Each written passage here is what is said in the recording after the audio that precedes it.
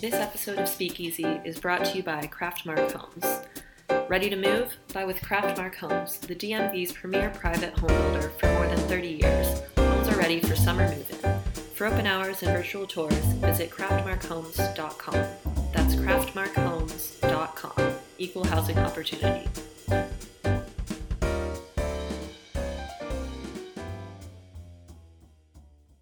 Hello, and welcome to Speakeasy, the Alexandria Times podcast. I'm Missy Schrott, editor of the Alexandria Times, and today I'm joined by Tom Gale, director of operations at Virtue Feed and Grain, an American restaurant located at the base of King Street. Tom is also a local expert on all things bourbon, having recently graduated from a program and earned the title of Executive Bourbon Steward. Thanks for joining me today, Tom. Thank you for having me, Missy. So we have a lot of good stuff to cover today. We're going to talk about bourbon, of course, and also what it's like being in the restaurant industry at this point in time during the coronavirus pandemic. But I'd like to start with your background, Tom. Why don't you share with me a little bit about where you're from and how you got that wonderful accent you have? Absolutely. Accent? I have an accent? I didn't know that. I am a child of the northern neck of Virginia, which is one of the oldest parts of not only Virginia, but the country itself. Primarily, I am from the county of Lancaster and the little hometown of Lively, Virginia. My actual home was in a place called Litwalton, which is right next to Moratico. Why that's significant is that is one of the, that is the place, the birthplace of Mary Ball. That was George Washington's mother. I grew up there. Went to school there. Later in life, attended college in North Carolina and, of all places, Cincinnati, Ohio. My background actually is in funeral service. I am a licensed funeral director with the Commonwealth of Virginia, now going on some 30-plus years. Retired. My wife and I both are children of the Northern Neck. We enjoyed many good times there and still maintain a residence in the Northern Neck, as we do here in Old Town Alexandria. The path of life took us from a working career, in which we were very blessed. We're able to retire early and move to Florida. We always wanted to have the opportunity to take our boat to Florida through the Intracoastal and have the opportunity to do traveling and visit places that we hadn't. We did not want to be members of the Wish I Had a Club. And that's exactly what we did. And of all places, ended up in Key West, Florida. And that's where we come to meet this wonderful family that we're now associated with. So kind of in a nutshell, that's what we do. In addition to that, I'm a 100-ton master licensed captain through the Maritime and Coast Guard regulations. And it gave us a wonderful set of adventures, and we took advantage of it. And life has now deposited us here in Old Town Alexandria. So how did you end up in Alexandria? Quite interesting. Florida, as you know, is prone for beautiful weather in the wintertime. It's also quite well known for its hurricanes. What led us to Alexandria actually was a hurricane by the name of Irma. We had moved residents from about mid-Florida, from the Stewart area, Vero Beach, to Key West, Florida. And in Key West, my wife and I had the opportunity to have what we call our fun job, which was working for the A&B Marina, A&B Lobster House, the Alonzo's. It was the A&B Complex, we like to call it. And that's where we met the wonderful William Smith family. And William is the owner and operator of Virtue Feed and Grain, along with his family, Mr. and Mrs. Gene and Sue Smith of Shreveport, Louisiana. They, in like turn, were in need of dock masters. After the hurricane, a number of the people left, and we said, sure, this would be fun. Well, my wife is a banker and has a banking background, and they were also in need of someone in the office. It was just a perfect fit. We were exposed to everything we loved in life: boats, water, great food, and wonderful people. Mr. Smith, in like turn, Mr. Smith being William, who is the current owner and operator of Virtue Feed and Grain, told us that his daughter attended, or was attending at the time, Episcopal High School here in Old Town Alexandria, and knew we were from Virginia. He then moved his residence from both Key West and Shreveport here to Old Town, and invited my wife and I to participate in this project with him and his family. Knowing that we were from Virginia, Northern Virginia and the Northern Neck are two different areas, but they're still close in proximity to whereas we've knew about it all our life. Ironically, the first time we said no. We said cold weather, back up in Virginia, higher taxes, and then my wife and I got to thinking, well, one day grandchildren are going to come into the future, and we're going to have to do one of two things. We either have to move back to Virginia or buy a seat on the airplane because Mama's going to be close to her grandchildren. Mm-hmm. Well, lo and behold, the opportunity presented itself.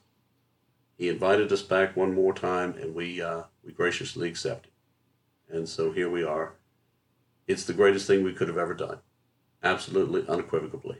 So both you and your wife work at Virtue now, is that correct? My wife is the office manager and in charge of the accounting here at Virtue Feed and Grain. She is Miss Lisa.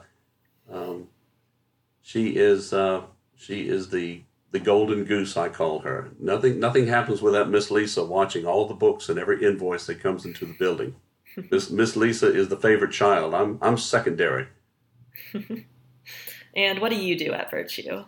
Technically, my formal position is that I am the Director of Operations and Executive Bourbon Steward here at Virtue Feed and Grain. I like to think of myself as being a hybrid. As William coined me the phrase, I'm a hybrid. I do everything from first arriving, one of the early ones here at the restaurant in the morning to make sure everything is up and running, to ensure that the operations physically and staff-wise, which we have other folks primarily take care of the staff, that it's all working. I'm the guy that makes sure that when you push the button, something happens. And that's my job. Everything from receiving orders to making sure that the inventory for the spirits and the bourbon is just right every day. Mm-hmm. So this is not work. I'm still on vacation. Every day I love it. I absolutely love looking forward to come to work every day.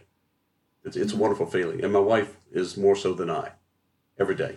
So I'd like to talk about your Executive Bourbon Steward title. I love talking about it. You went through a program to get that. Yeah, why don't you fill us in? What does that title mean? And what can you, do with that? To be an Executive Bourbon Steward, let's put in perspective. In the wine world, we have wine sommeliers. That is their forte, wine, knowing about it, the essence, the different types. In the beer world, we have cicerones. A beer cicerone, here again, knows about the different beers, the types, where they're from, both craft and major breweries. In the bourbon world, we have what are known as stewards. We are individuals that know bourbons not only from taste and profile, but the neat thing about bourbon is the history. All bourbon has a history. Now, all bourbon is whiskey, but not all whiskey is bourbon. And that's one of the concepts you first learn about becoming a bourbon steward. And I live it, I breathe it. I love to talk about bourbon. I love the history behind it and the story. And what's so unique is that bourbon and the native whiskeys actually had their roots, their genesis, right here in Virginia. That is what began, because Kentucky, and I remind my fellow distillers in the great Commonwealth of Kentucky that, remember, you're a child of Virginia, because Kentucky at one time was a part of Virginia. So that kind of gives me the little friendly one-up on them all the time. And right down the road here, one of the largest distillers of rye whiskey was our first president, George Washington, at the Mount Vernon Distillery. And that kind of adds into a neat history about it. I like to think of, some time ago, Barbara Mandrell, who was a country singer, had a song that she was country before country was cool. I like to think of myself as being, I was bourbon before bourbon was cool. I always have been. My family, my father, his father before him. And that has been our drink of choice as a native Virginian for forever and a day. The story and the history behind it. To be a bourbon steward required a considerable amount of classroom time, book time, knowing the history behind it, knowing the makeup of the profiles, what we call our mash bills.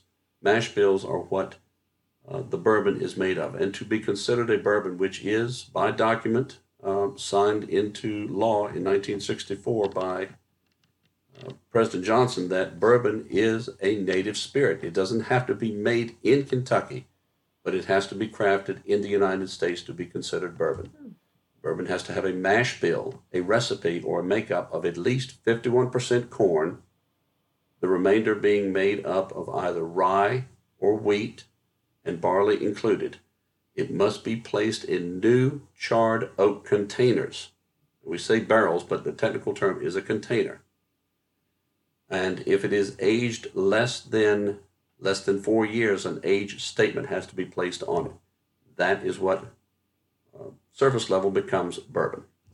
And any reflection of that then doesn't become bourbon. Any variation of that becomes whiskey. So this is why I say all bourbon is whiskey, but not all whiskey is bourbon. Right. I don't think a lot of people know that. That's interesting. It is. It's the neat story behind it. Mm-hmm.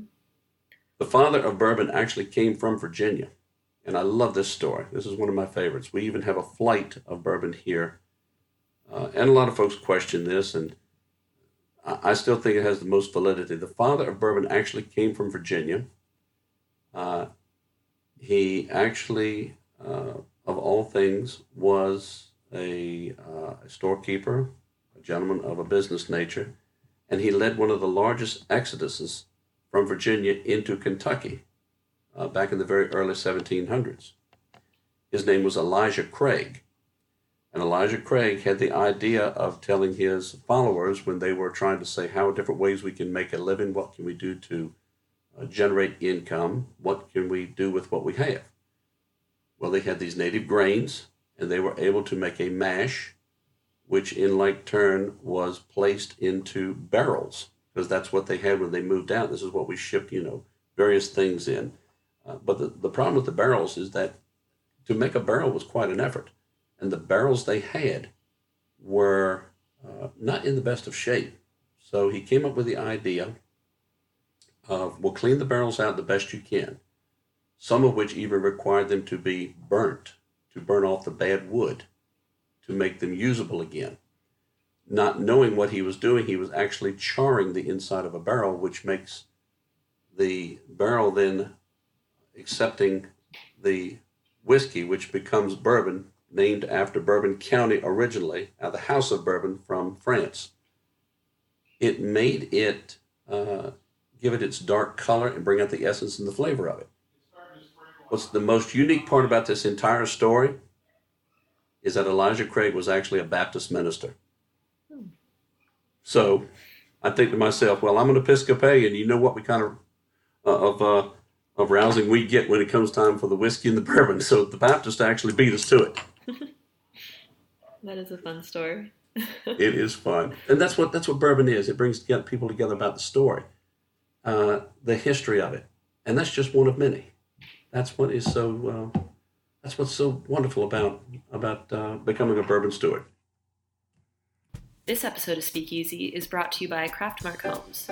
Ready to move? Buy with Craftmark Homes. You'll love their luxury rooftop townhomes at Fillmore Place of West Alexandria. Just minutes from the metro, Amazon HQ2, and Old Town Alexandria, this community has homes ready for summer move-in. Visit FillmorePlaceWestAlexandria.com. That's FillmorePlaceWestAlexandria.com. Equal housing opportunity.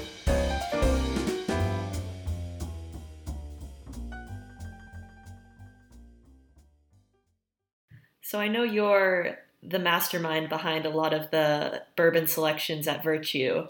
And for our listeners who haven't been there, you guys just have shelves upon shelves of different bourbons. So I know you could probably talk about them all day, but are there any interesting stories behind certain bottles that have been hard to acquire or that you're especially excited about getting? Absolutely. One of the first things, the Commonwealth of Virginia is what we call an alcohol control state, meaning that we have to purchase alcohol from a state store. There's a stringent set of regulations of which we adhere to the T. They're non-negotiable things. Many of our hard-to-get bourbons are purchased or able to be purchased through way of lottery. Now, a lottery in Virginia with alcoholic products such as the rare items in the bourbon world, Pappy Van Winkle, that is one that is over the top. Anything of the Van Winkle collection is going to be by lottery. If you are fortunate enough to win a lottery, that doesn't mean you win the bottle. It means you win the right to purchase the bottle. And that's what we have been successful at over the past year. A number of different limited releases are done that way. And it's very fair.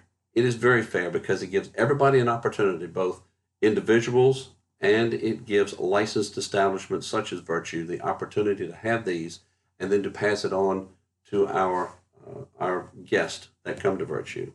Pappy Van Winkle are some that we have. We have one of the rarest collections of Michter's.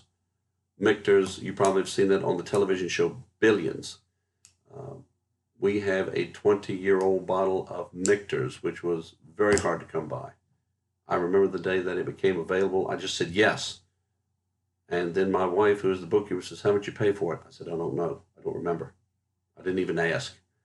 Yeah, I found out that night getting on the train coming back home from Richmond, I paid $700 for that one bottle. And I'm like, oh my goodness. I said, she said, "Are you going to tell Will or me?" I said, "I've either done something very wonderful for the restaurant or I just wrote my own firing slip." It's ended up being one of our flights called the Ultimate Flight that it's a part of. Those are some that I have in addition to a lot of our old Fitzgerald, very limited releases of Angel's Envy. All of these are very familiar to people in the bourbon and whiskey world. Will, I call him my brother by my other mother. He is a Scotch man. It doesn't mean I like him any less. It means he is a Scotch profile. So when people of Scotch nature come, I refer them to William about that. He's very good at it. Very good. The different profiles of Scotch. And this is what's so unique about Virtue. We have folks that they all have their special niche that brings them together to say, we can make something very special occur for you as an experience, not just a place to come eat. So you covered the difference between bourbon and whiskey. What is the difference between bourbon and Scotch? Bourbon and Scotch. Well, Scotch has to be made to be called true Scotch. Now, we have some Virginia whiskeys that have a profile of Scotch, but true Scotch must be made or crafted in Scotland, and they're very particular about it. The spelling also. Whiskey is spelled with an EY. Scotch would be spelled with just a Y. Scotch does not have to adhere to the rules and regulations of making bourbon, but Scotch is a little more leeway. Scotch can be used and placed in used bourbon barrels, of which a lot of that and Irish whiskeys are of the same way. You have a lot of Irish whiskey influence because a lot of the Scots and a lot of the Irish came to America, and these are very important things to know because actually the Irish were the ones that really taught us all how to make whiskey. It's just the different variations how they made it. One of our favorite whiskeys, which is a bottled in bond, meaning that it has to come under a 4-year very strict rule, is a Henry McKenna. Henry McKenna was an Irishman who came to this country with little in his pocket other than a recipe how to make whiskey. Last year, that one little bottle of whiskey, selling for maybe $30, was the number one whiskey at the San Francisco Spirits Competition. Immediately when that was found out, the shelves cleaned. Boom. Gone. It was hard to get it for months on end. And now it's a little more available. Oh, I feel like I should be sipping on a glass of bourbon while we're recording I, right now. I know a guy. I could make that happen. All right. So shifting a little bit away from bourbon, why don't we Sure. talk about the restaurant community at this point in time during the COVID-19 pandemic? I know a lot of restaurants have been struggling or completely shifting their business models to offer delivery. Thankfully, we're in phase two now, and you guys are able to reopen indoor Yeah, dining. Can you talk to me a little bit about what it has been like for you being involved in the restaurant community at this time? absolutely. What I'd like to do, with your permission, is to go back to the genesis. When we received word that we were going to be closing down, I remember it was in March, Mm-hmm. and immediately we formulated plans. What are we going to do? Well, first and foremost, we're going to comply. That's not negotiable. We complied with all of the requests made.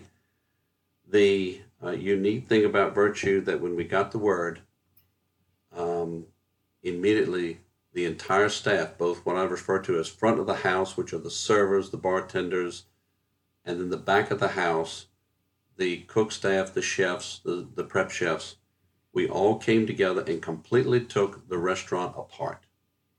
We cleaned everything, sanitized, disinfected, and we made preparations to say, now, we're going to be closed for quite a period of time. We don't know how long, but we know this is going to occur. So we prepped the restaurant to make her like a battleship, if you will. And I refer to that because the Navy term, the two family members I call the matriarch and patriarch of the Smith family, Mr. Gene and Sue Smith, he was a Navy man.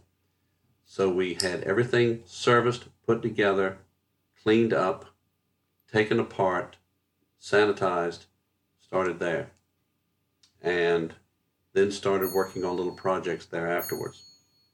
The entire time we were closed, two things occurred.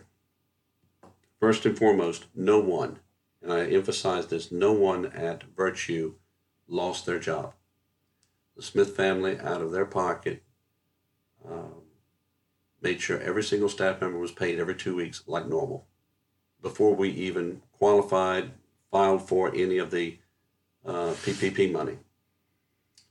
Secondly, we had projects going on the entire time. We literally cleaned this place, Missy, from top to bottom. We sanitized even the ducting system, the air breathing system, reinstalled new HEPA filters. For what was humanly possible, we did. Any construction, we even did some redecorating. All of this took place at that time. While all of this was going on, we kept a close eye on what the state and the health departments were saying we could and could not do. We were a little bit later opening for takeout because you know Virtue is primarily a dine on premises restaurant. But we formulated a great plan, and it became to be one of our successes, having takeout available. A little more challenging, and this is one of the areas where I guess going back to my days in funeral service really, really paid off, because knowing how to handle such things as what we called universal precautions, we now call standard operating procedures, in cleaning and making sanitizing and personal hygiene number one. Washing of the hands, wearing of the mask, using the gloves. We survived pretty good through it. And we came back out, and we are now open at 50%. Still different, but it is looking forward to hopefully in time to come to full capacity once again. And it's working. It's working quite well. Reservations are through the company called Open Table that gives a fair chance for everybody to get a reservation. The patio area we do not do reservations on because that's first come first serve. But it usually moves along pretty well, and we're positive that with the new things we put in place, new procedures, it's going to get much better. What kind of feedback are you getting from customers so far? I know that a lot of people are still a little nervous about going out, while on the other hand, some people are just eager to be out in public, interacting with people again. What kind of customers are you getting? The vast majority, the great majority, the overwhelming majority are elated that we're open. We have a lot of regulars. Will likes to refer to Virtue as being the tourist place where the locals come to. And it has been truly, it's been good to see them. It's like long lost friends and families. We get to see you again. You're here with us. You have your certain people that are here the same day every week, sitting in the same seats. And it's a little different because we don't have much indoor seating now. No bar seating at all. It has been really good. Now, we've had some folks that have been special to have to deal with. Within the industry, we've been maintaining close contact with some folks and reading all of the industry websites. Some folks are still a bit nervous. You do what is requested of you. We do a little bit more, and a lot of folks think, well, maybe we should do more than what we're doing. Very few do we have of that nature. My suggestion is, if you do not feel comfortable and you think you would be not enjoying your meal or your experience, then please wait. Wait. I know it's hard. Maybe select takeout. But if you don't feel comfortable in that situation, don't put yourself in that situation just to be participating.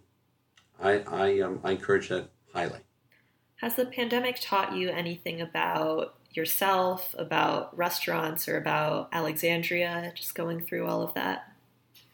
Yes, absolutely. You remember the movie some years ago? It was called The Karate Kid. Mm-hmm. And little Danny was wanting to learn the art of karate. So Mr. Miyagi took him in and says, okay, I need you to paint the fence. I need you to wax the car. I need you to sand the floor. And he said, just don't do it. There's a way I want you to do this. Wax on, wax off. Paint up, paint down. The reason I tell you that is it's going back to my old life in funeral service of learning the basics. You want to immediately jump to the front. But as Frank Lloyd Wright once said, simplicity is the essence of good design. Master those simple things. Make sure that you truly understand sanitation. Make sure you understand the importance of washing your hands. Why do we cover our faces? Why are we using these masks? Why are we having to use all these gloves? We didn't do it before. We do it now. And hopefully we can return to some normalcy, but not yet. So what we're doing now is learning what we already know, once again, to make it a part of our daily routine in serving our families. I see the entire restaurant community here in Alexandria, and we've come together. A lot of us have come together, so very much more so than even in the past. And we assist each other in this. It's all the time. It says, hey, do you have any more sodium hypochlorite? Do you have any table wipes? Do you have any? And we make sure everybody's got it covered. We take temperatures every day. Every day. We make sure that anybody that comes into the building has a mask. It has taught me what I already knew, but it's put it into a perspective that this old dog can learn new tricks, and hopefully the younger of us make it a part of their daily routine here out in funeral service, a part of the restaurant, making sure that we do what is required of us to make for a wonderful experience. Well, Tom, we end our show each month with a question that our previous guest asked the following guest without knowing that it would be you. So our guest last month was Alexandria Symphony Orchestra director James Ross. And his question is, what have you seen this springtime that you are noticing for the very first time? I listened to your last broadcast and I thought about that when you asked that question. And it immediately came to me, the question that I would ask. One morning, William, Mr. Smith, sent me a picture in the springtime at the middle part of us being in COVID lockdown of Union Street. and there were no cars. There was no activity. There was no one there. And I remember it was something like post-apocalyptic to see that. There was a book written some years ago called Silent Spring by Rachel Carson, and it dealt with the use of pesticides and such and how it could make the spring be quiet. And I remember getting out of the car that morning after he sent me that picture to come into work. And what I saw this spring I had never seen before. To be in Old Town at a time of morning, total silence. No planes were flying, no people were walking, no trucks were making deliveries. And I looked out off of our patio to the waterfront park, and I saw a glistening of a few flowers. Some daffodils is what they were, blooming. And what seemed to be a lifetime was actually probably about a minute. And in the far distance, I heard a flock of geese honking. And it reassured me by seeing that and hearing that. The silence was deafening, Missy. But when that broke that silence, it reassured me that we're going to be okay. That we're going to be just fine. We are going to go through this, and we're going to come out better on the other side. That's what I saw this spring that I had never seen before in the many years I've been on this earth. And it gave me reassuring hope that we're going to be just fine. That's a beautiful answer.